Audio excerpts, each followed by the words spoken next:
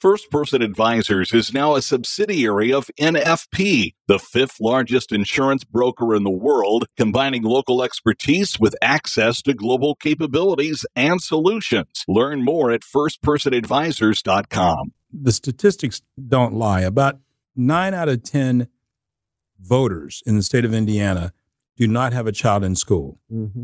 Yet you have to win the referendum in their district. Sure. So that means that you have to convey a message to them of how important the school is. It's all about community for Robin Winston, a driving force in moving the needle to improve schools in Indiana. A strong voice for those who have less, who just need a chance, like the opportunity Cook Medical is providing through a new manufacturing facility on the Indianapolis Northeast side. It'll rejuvenate the neighborhood, create jobs. A grocery is going to be part of it. Goodwill Industries is involved. I mean, it's the perfect synergy to make a difference in the neighborhood. Yeah. Robin Winston, respected Indiana civic and business leader, consensus builder, champion for racial equality, government, and a political guru. A Pittsburgh guy who's made an indelible mark on Indiana for the past 30 years. He's my guest on this edition of the Business and Beyond podcast.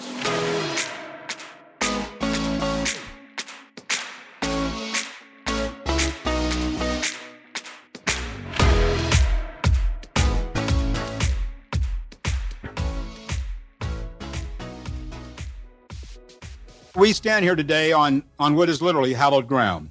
You all have made history today because you have made winners of the legacy by those slaves and by Levi and Catherine Coffin. On this day, in this small town, we demonstrated that Indiana is a model for racial equality. 2014, Fountain City, Indiana. Groundbreaking for the Levi Coffin House, a refuge for slaves seeking freedom.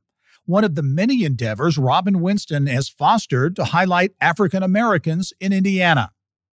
Hello and welcome to the Business and Beyond podcast presented by PNC. I'm Gary Dick. Robin Winston grew up in the suburbs of Pittsburgh. He still loves the Steelers, but says he also wears Colts blue. He attended the University of Louisville, where he was elected president of the student body. Robin moved to Indianapolis in 1993. And dipped his toes into Democratic politics, serving under the late then-Governor Frank O'Bannon, and made history in 1999 when he became the first African-American to chair a major political party in Indiana. Robin went on to form the Winston Terrell Group in 2001, one of the largest minority-owned government affairs, community relations, and public outreach firms in the nation. And it gives me a great deal of pleasure to welcome to the podcast this week, Robin Winston, an entrepreneur, a guy who has been a business owner now for more than 2 decades, 22 years at Winston Terrell Group. And Robin, always good to see you. How are you?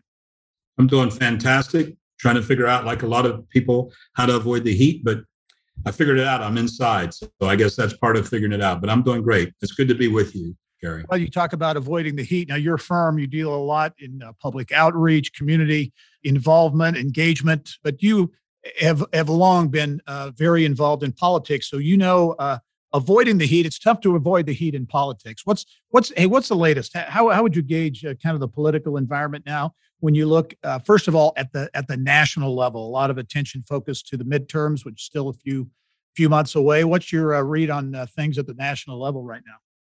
Well, it's just June. So there's still time for people to recalibrate their campaigns. I'm not one who, I think election night, we could end up with very close elections, and where we end up with the House and the Senate is unknown at this point. I do believe that there are going to be some Senate seats that we could, as a party, Democrats could pick up, which will solidify what we have in the Senate. But, who knows? Who knew 10 weeks ago that we'd be dealing with a tragedy in Texas with 21 people killed and 22 people killed, Buffalo and those things.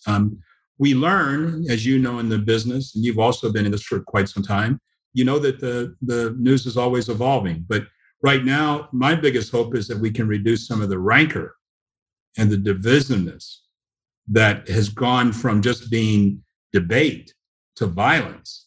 When you arrest 31 people, I believe, in Idaho, whose intent, just think, on a Saturday afternoon, you just woke up and said, we're going to go down and we're going to commit acts of violence against people that are not in our wheelhouse. They're not doing anything to us. They simply have a different ideology. I just think we got to tone that down a little bit. And if we can, that'd be great. The gun bill holds some promise. John Cornyn from Texas, not exactly a liberal firebrand, meeting with Chris Murphy from Connecticut and cobbling together a deal that I think will help try to make our society safer, address the real crux of this issue, which is mental health. I think that's real important. It isn't just access to weapons. It's the combination of mental health issues and access to weapons. Because there's nobody you haven't ever broadcast and ever that it was a senseless murder. Nobody ever says that. So they're always senseless. So I hope some of the rancor comes down. I hope some of the violence comes down. And I hope we can continue to have bipartisan efforts to move ahead. I want to ask you about that divisiveness in a moment. But first of all, back to kind of where you're seeing the national elections going. There are a lot of folks out there actually on both sides of the aisle who are predicting a red wave. You're not seeing that. You're saying you think it may be a little closer than people are talking about now. Well, if I've learned anything being in this business, you can't predict anything. In 1998, there was a scandal involving William Jefferson Clinton as president of the United States. Everybody, I happened to be at the state party at that point. I was not chair then, but I'd become chair the next year. And everybody said, oh my gosh, this is a disaster. The Democrats will lose. He actually picked up seats. There's been all the things about Donald Trump. And last night, his candidates in South Carolina did fairly well. So, it's an endless news cycle. To try to predict 4 months before an election is problematic. And quite frankly, unfair to those candidates that are out there today in the heat and trying to win the election in a few months. You mentioned the divisive nature of politics. Have you ever seen it this divisive before, both sides of the aisle? It just seems like it is so difficult to get anything passed or moved forward because of the entrenched positions on either side of the aisle. If one side says this is a good idea, the other side says no, and back and forth. Has it ever been this bad? I don't think it's been this bad. It was very bad in 2010 or 2009 and 2010, whenever Obamacare was being debated. If you remember, that was the resurgence of the Tea Party. That's when, and I told my then Republican counterpart on a station that one of your members of the staff, Teresa, worked at, don't be happy about the resurgence of the Tea Party helping you win elections, because sooner or later, in the words of the Kennedy inauguration, those who ride the back of the tiger often end up inside. And, so that's switched, and look where we are now. They would nominate Murdoch as a candidate for state's U.S. Senate. In 12, he got defeated. Aiken got defeated in Missouri in 12. So it is cyclical in this profession. It's no different than business up and down. But no, I've not seen it this way. You look at the Biden appointees, sometimes it takes Kamala Harris to come over and break a 50-50 tie to make somebody head of the Environmental Protection Agency's Clean Water Division. To me, that's demonstrating that there's a lot of rancor still in Washington. How about here in Indiana? What's your take on the political vibe right now in Indiana? Republicans talk about being cyclical. Republicans have a stranglehold right now when you talk about the State House, the governor's office. How are you reading the Indiana political scene right now, Robin? Well, I think the Indiana political scene is going to be up to the voters here in a few months. Clearly, there is the right wing of the Republican Party and the extremely right wing of the Republican Party.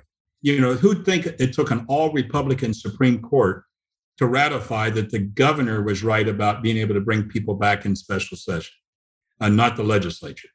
This is all in their camp, and I think there's a lot of rancor there. They have a state convention that is coming up where there are candidates that are running to say that they are not supported by the governor. They're running for Secretary of State at this point at their own Republican state convention. So I learned a long time ago, listening to Frank O'Bannon, who was a true mentor of mine, that having an extreme supermajority is not always good, because in some ways, you reduce the debate, you reduce the opportunity for there to be any form of compromise, because one whole group is just totally subject to being outside the flow. So right now, I think the governor has brought logic. So get ready, bloggers or online people, to castigate me. I think the governor has brought logic to a lot of situations. He's been the the tempest in a teapot that has kept some of the things from boiling over. As you look at the governor's race, the next governor, who's the next governor going to be? Well, I know who I'd like for it to be. I don't know that they will necessarily run, but I believe we're going to have a very strong candidate for governor in 2024. Who would you like to see run, Robin? Well, I think that former Senator Joe Donnelly would be an outstanding candidate. I think present U.S. Senate candidate Tom McDermott, if he doesn't win, the mayor of Hammond would be a very solid candidate. But I also think you think outside the box. Maybe somebody from the business sector with Democratic pedigree that might be out there that might look at running. That could be somebody considered. But on the other side, they've got the cast of Ben-Hur, so that I don't date myself. It's the cast of The Mummy lined up, ready to run for office on their side. The only people happy about that are the printers and the direct mail firms, because they're going to make a lot of money sending things out for Republican candidates. Recent development in West Lafayette, Mitch Daniels announcing his intention to retire, to step down as president. He will be doing that in a number of months. That sparked some speculation. Do you think Mitch is going to get back into politics? Well, if he would, it's needed at the national level. You know, this is a guy that was budget director under George W. Bush, came back home here and ran and won re-election, has done a solid job at Purdue. You certainly know more about Purdue than you used to know about Purdue.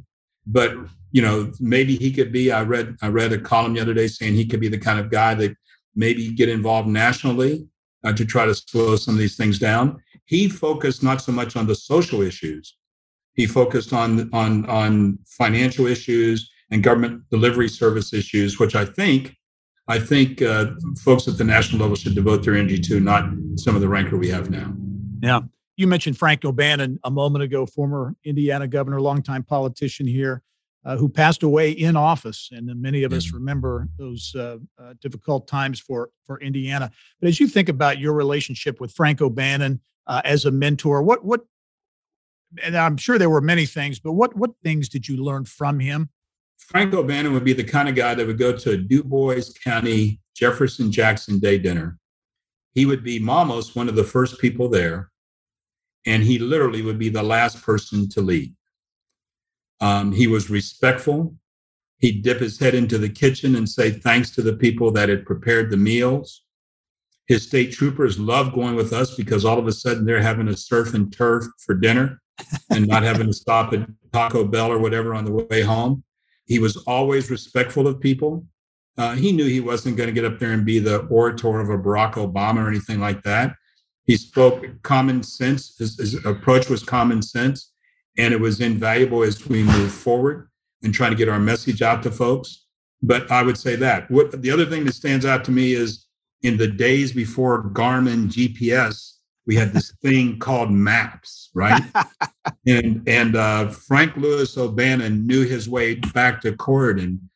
Robin Winston, the then driver of the car, he wasn't governor, he was lieutenant governor. I'm thinking I'm going to be, 64 through Ferdinand, come down Birdseye. I still remember almost the route, and get on 64, take it into Louisville. And he looks at me, he's like, "What are you doing?"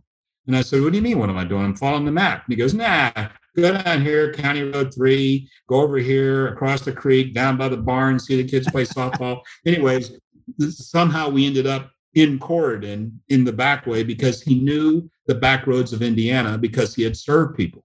It wasn't getting some tenant window SUV, get whisked down there, all the way there, complain, get out, grip, grin, and leave. He actually was of Indiana. The last thing I'll tell you is he loved his farm down on the O'Bannon farm. He prided himself on it. So this guy's out in the mud, in the muck, with Raiders on, putting in lily pads to make his farm viable. So he was of Indiana. And then last but not least, because it's appropriate, I say it makes me look like I know what I'm talking about. He always would say to farmers, "Is the corn knee high by the 4th of July?" And if it was knee high by the 4th of July, he knew something. So that tells you the kind of man that he was. That's good. What do you remember about those dark days when he passed away? He was stricken, as I recall, by a stroke in Chicago and passed away several days later. What do you remember about those days? Well, first, think about what he was doing. Even then, he was on a mission for trade with Asian countries. So he was, even in those days, he could have stayed home. He was giving his time and effort to try to bring more jobs, which you talk about so diligently and excellently every week. He was trying to bring jobs back to Indiana. It was not a good time. It was very tough on all of us. But luckily, we had a lieutenant governor who, unfortunately, had seen even worse as a POW in Vietnam. Yeah. So he had overcome extreme adversity and things. And Joe Kernan was right there to literally be his wingman and be an outstanding lieutenant governor during a dark hour. Yeah. You mentioned O'Bannon as a mentor. There are others, many others, I'm sure, who you learned from in the political process here in Indiana. One of them, Joe Kernan. What are your best remembrances? Again, I'm sure there are many, but best remembrances about Joe Kernan, the man. You didn't know he was a POW? I mean, he wasn't the kind of guy that was going to be, pushing up to the bar to tell everybody he was a POW. He clearly was a POW and was shot out of the sky and went through a lot of very, very tough times, but he didn't talk about that. He was a person that was as at home at the Great Divide, eating a hamburger, as he was being at the Indy 500 in the suites with executives around the state, a true patriot. And he loved South Bend. He loved Notre Dame. And he was unabashedly a strong fan of the Irish. But he also was a man that, you're looking at somebody that could say to you, you have no idea what I've gone through, but he never invoked that. Mm-hmm. That modesty is something that I think will always resonate with me. How about another iconic Indiana politician, certainly a family name in our state, and that's Evan Bayh. Wow. I mean, this is that guy who obviously meteoric rise to become governor. I think he was 32 or something like that when he was governor, always on a short list to be a presidential candidate or a vice presidential candidate, made a big difference here with the excise tax being cut in half by instituting the Hoosier lottery that made a lot of difference for people. Different type of politician than Frank O'Bannon. Clearly he was a United States senator, elected by the people of the state 2 times. But, in his own way, which is an outstanding way, he blazed the trail for the resurgence of the Democratic Party. Our road in 1996 would have definitely been a lot tougher if we were not the lieutenant governor to a very popular governor in Evan Bayh. And what he shared with the state and the fact that, even in his hours that he dealt with the passing of his wife, he still comes back to Indiana, still trying to make a difference. Mm-hmm. And as you and I were talking before we started the podcast, one of your really key mentors doesn't have an Indiana connection, but Mayor Maynard Jackson, the former mayor of Atlanta, was a big mentor and influence on your life. Oh, my. I was fortunate enough to be state chair, and there were only 3 African-American state chairs at that point. Myself, the chair of Georgia, and the chair of Louisiana. And Maynard Jackson, when I was walking down the hall, I introduced myself to him. I thought, I'm a big guy. I introduced myself to Maynard Jackson, and I shook his hand. I said, I'm Robin Winston. I'm chair of the Indiana Democratic Party. And he said, oh, no way. And I said, oh, yeah, I am. Oh, come here. So he puts, guy's 6'4". He could be an inside lineman at that point. He's walking me down the hall, not letting me go. He's going to take me in. And we open the door. And all of a sudden, he's got me in a ballroom speaking to the Congressional Black Caucus. He waves his hand and says, I want to introduce you to this guy who says he is, doesn't say says he is the chairman of the Indiana Democratic Party. Somebody from the back room yells out, Larry Bird. Somebody else yells out, Bobby Knight. And I was like, wow. So then they took me up to the podium and I had to go up there in the front of the room and introduce myself. No script, nothing. But he became a mentor. He ran for the United States Senate in 1968 against Herman Talmadge, who was a longtime Georgia politico. Remember, that's only 3 years after people that look like me were granted the right to vote in Georgia. So when you look now at Reverend Ralph Warnock as a United States Senator from Georgia and Stacey Abrams as the Democratic nominee for governor of Georgia, their paths to success were probably blazed by Maynard Jackson, who, if you go to Hartsfield-Jackson Airport, the airport is named in his honor. Just a tremendous guy. I went to his funeral in Atlanta. And, this is a guy, just one last story. When he was mayor, he had to deal with public housing issues. So he went and lived in public housing for a week. Now, probably they changed everything around, probably unbelievable police patrols that week, whatever it was. But he made a statement, and he stayed in public housing for a week to demonstrate he was not above people. So very animated man, very just, he'd call me up and say, you need to be doing what I'm doing. And I'm like, excuse me there, Mayor. You have Hank Aaron, Mrs. King, John Lewis, Julian Bond. Those are just the ones that I can name that can come to support you. I don't have that kind of backup. So please understand it. You're talking about trailblazers there, and among your many talents and achievements, you producer on a documentary, right? Indiana Trailblazers that Yes, you produced, was nominated for an Emmy. Talk about that process, what that was like, and really what the intent was with Indiana Trailblazers. Well, it was really a labor of love. And where it started is I was down in Evansville, Indiana, and I was talking to Reverend W.R. Brown. And I looked over his shoulder, and behind him was a picture of Martin Luther King and him with their arms around each other. And I said, you knew Morehouse College in Atlanta.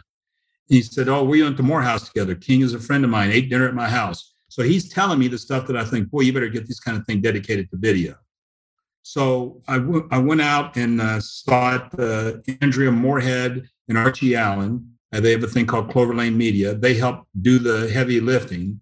But in that video, John Lewis, who was here the night that Bobby Kennedy spoke at 17th and College, Bill Crawford, who ended up being Ways and Means Committee chairman and still holds the record for the longest serving time by an African-American in any General Assembly in the country, was in the video. Amos Brown, who was a media icon here in the community. So what we were trying to do, Gary, was get this stuff dedicated to video. Dick Hatcher, first African-American elected mayor of a major city. He would have been the first, but Ohio's primary is in April, ours is in May. But Dick Hatcher gave me time and talked about his efforts. So we put it together, went out and raised the money for it, put it up on PBS, had an Emmy nomination for it, and it's still around. It's still, in fact, soon we're going to be announcing, we're going to be showing it at the Indiana State Museum. I happen to be on the board of directors there. And it's going to be shown in the Legacy Hall on a continuous loop so that people that come in can see it. So it's very worthwhile. Thank you for mentioning it. Yeah, good stuff. Hey, much more with Robin Winston when we return, including growing up in Pittsburgh. He was and still is, unfortunately, a Steelers fan. How he got to the Midwest, and a lot more when the Business and Beyond podcast continues with Robin Winston. Stay with us.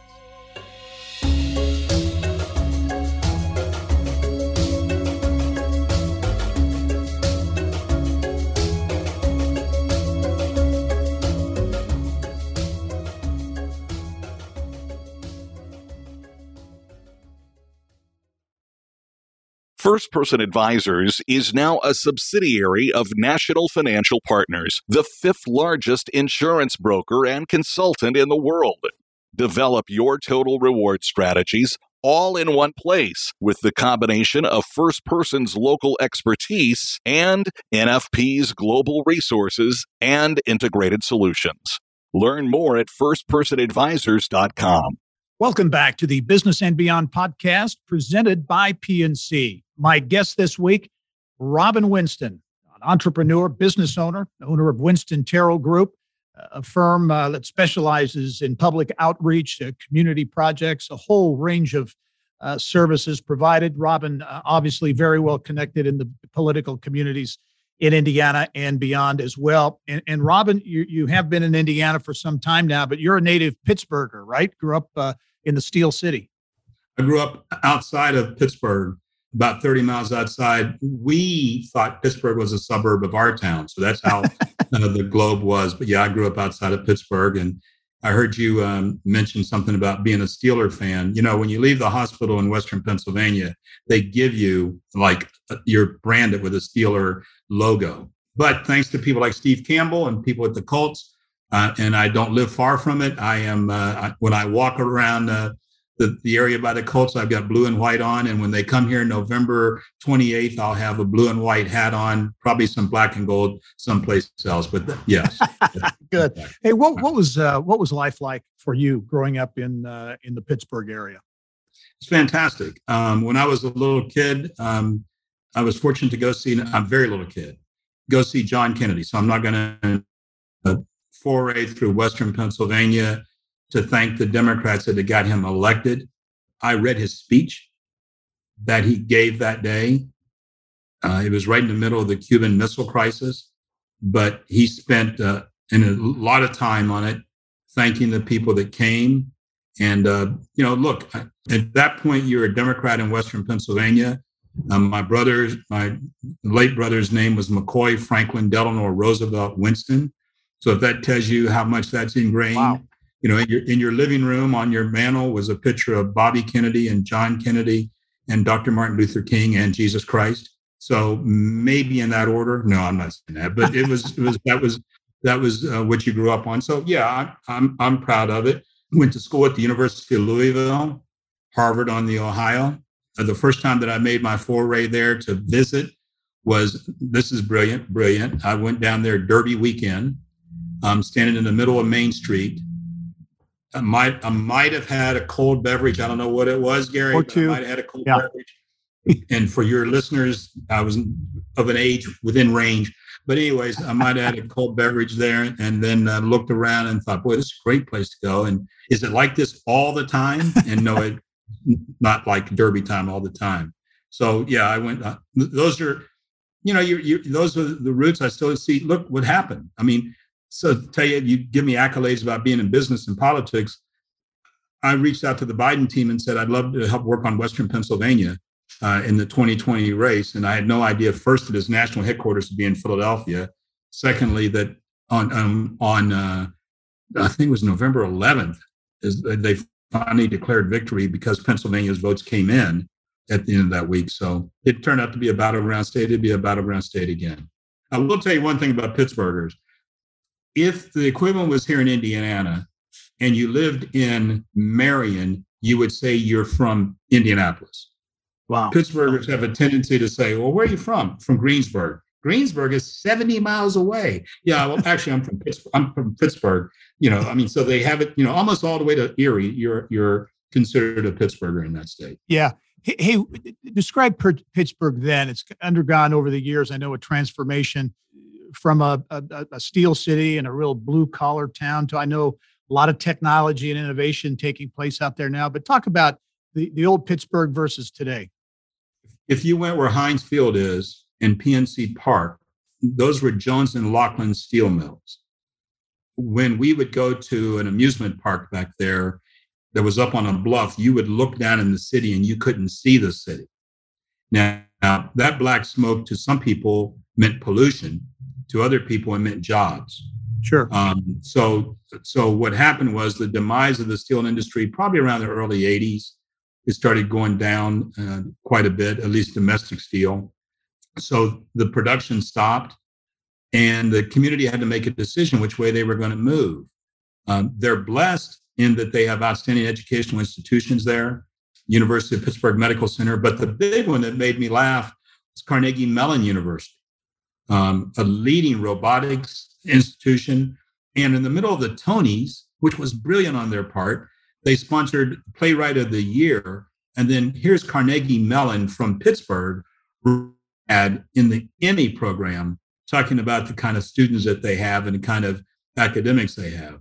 Don't forget, and another mentor of mine, and I was fortunate to know him, was John Hines, United States Senator from there, who unfortunately was killed in a plane crash, I think in 91 or 92.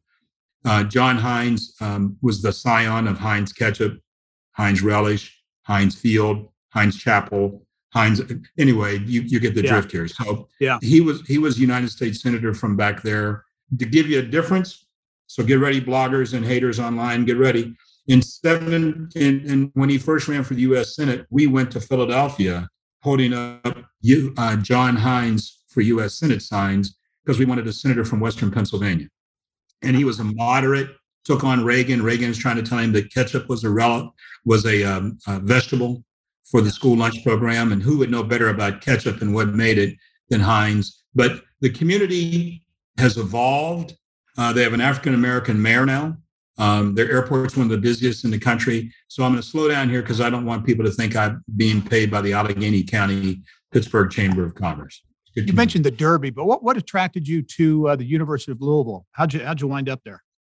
I was watching the NCAA finals, and you know how they have those ads for universities, and the University of Louisville was in the final, and they ran this wonderful ad of horses running along and paddle boats and people smiling, and I said, that's where I want to go. And in those days, Gary, you probably know this, you got your brochures and things. You didn't go online. You didn't send an email. You waited until it came to you, right? So you got your big, thick brochure and opened it up, and it was great. And then, of course, I told you I went down Derby time, and that helped seal the deal. In fact, the first time I came to Indianapolis, we were playing in the national championship in 1980. Yeah. For the NCAA. Market Square Arena. We had a guy named Darrell Griffith. This was before the three-point shot was allowed. Either we beat or we upset, although we were ranked like number one going into the tournament. But we played UCLA for the tournament. The other schools, I think, were Iowa and Purdue. And Purdue, yeah. So they were in the Final Four. But even then, and then at that point, I'm going to transition to Indianapolis. There wasn't a lot going on around Market Square Arena. In fact, we got on the bus and turned around and went back to Louisville because there really wasn't a lot downtown at that point. Probably the NCAA was the biggest thing. But even then, you all were on the map as a city. And I keep telling people that. They don't put NCAAs and tournaments in places that are going nowhere. Yeah. So even then, Indianapolis. Hey, your connection to politics began early, right? Because as I understand it, Robin Winston was president of the student body at the University of Louisville. Yeah, I was the minute guy that everybody else is on spring break, and I'm putting up signs on poles that say elect Robin. I mean, that's hard to do. You know, you're looking at, you're on a campus. It's not by registered voters. It's by the students, right? So I'm out there in the dark by some dorms, handing things out to people. I'm Robin Winston. Had my everything was polyester then, right? So I had my polyester shirt on, polyester everything. And I'm out there shaking hands and asking people to vote for me. But I did get elected and I was the first African-American to be president of student body. So it was good. I made sure our dorms got renovated, got those water fountains to work, did all those crucial things that were crucial in those days. Gary, we got done. I like it. Hey, what's next for Robin Winston? You're a busy guy. You got a lot going on with your business, the things you're doing. And among those, which I should mention, because talking about community outreach, and I know you do a lot of work in the world of academia and in school systems around the state. Talk about where your business is focused these days. Business is doing, we've helped school districts promote themselves, public school districts promote themselves so that they can ultimately get the kind of funding they need to do that. Here in Marion County, we've been fortunate to be part of 9 public outreach efforts that have resulted in funding coming to support public schools. But the area that I'm really focused on a lot is preserving African-American history. And I promise not to do a Joe Biden at the top of the show, so I'm not going to talk forever about that. But I wish people could see the enthusiasm for preserving African-American history across the state. And I'll give you 2 quick stories. I'm down in the middle of a field in Rush County in Carthage, Indiana. This is the site of the first African-American Episcopal church in the state, Bethel. The roof is caving in, but it's been there for quite some time, since the 1800s. They were seeking funds just to stabilize the building, to keep it from falling in. So I'm there and I'm like, okay, all right, so what can we do to help you? Because of course I'm from the city, big time, right? So I'm going to help them out. These people had already raised like $60,000 or $70,000 at the local level. And I said, how did you raise that? And they were like, bake sales. I was like, what were you baking? What was in the bake sales? I mean, you're doing that. They raised money. The end result is we raised enough money, thanks in part to Landmarks and the Stanley Cox Fund over there. We're able to stabilize the building. It's still there. Never been one sense of vandalism. The second one that I'm very proud of is the Levi Coffin House. Right.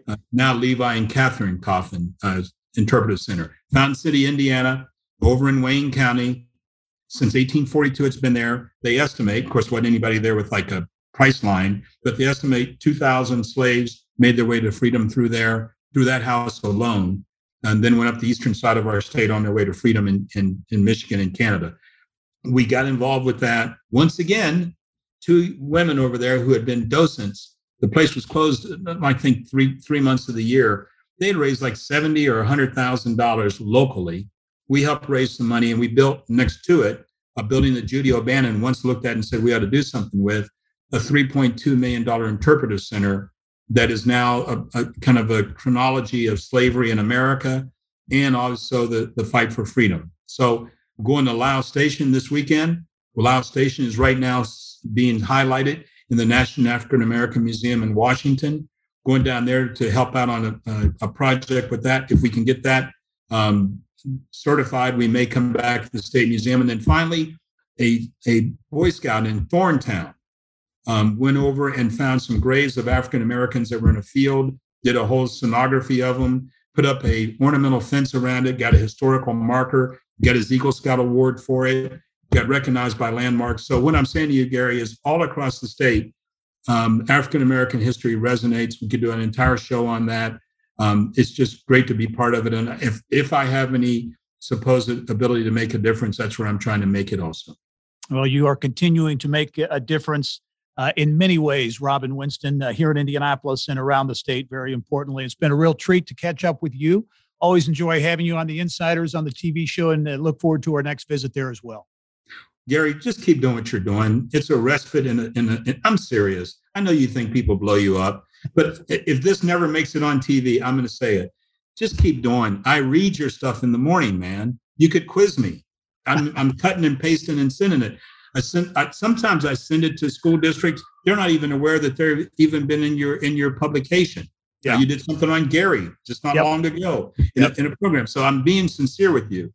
Keep doing that kind of thing, because it's certainly more of a respite than the kind of things that we watch on television and that we're appalled by. So keep being a positive voice. I appreciate that. Robin Winston, great guest on this latest edition of the Business and Beyond podcast, a weekly conversation with achievers in business, sports, academics, politics, and much more. You can catch all of our episodes and get Indiana Business News 24/7. All you have to do is go to InsideIndianaBusiness.com. I'm Gary Dick. Thanks for joining us. We'll see you next time.